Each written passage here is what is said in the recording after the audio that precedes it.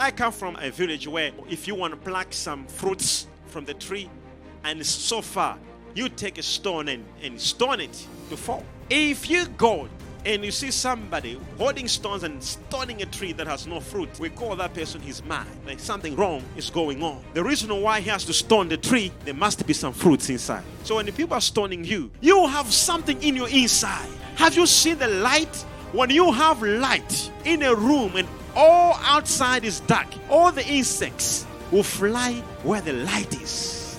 There's a light inside of you. Never give up, no matter what. Stir up what is in your inside. Stir it up.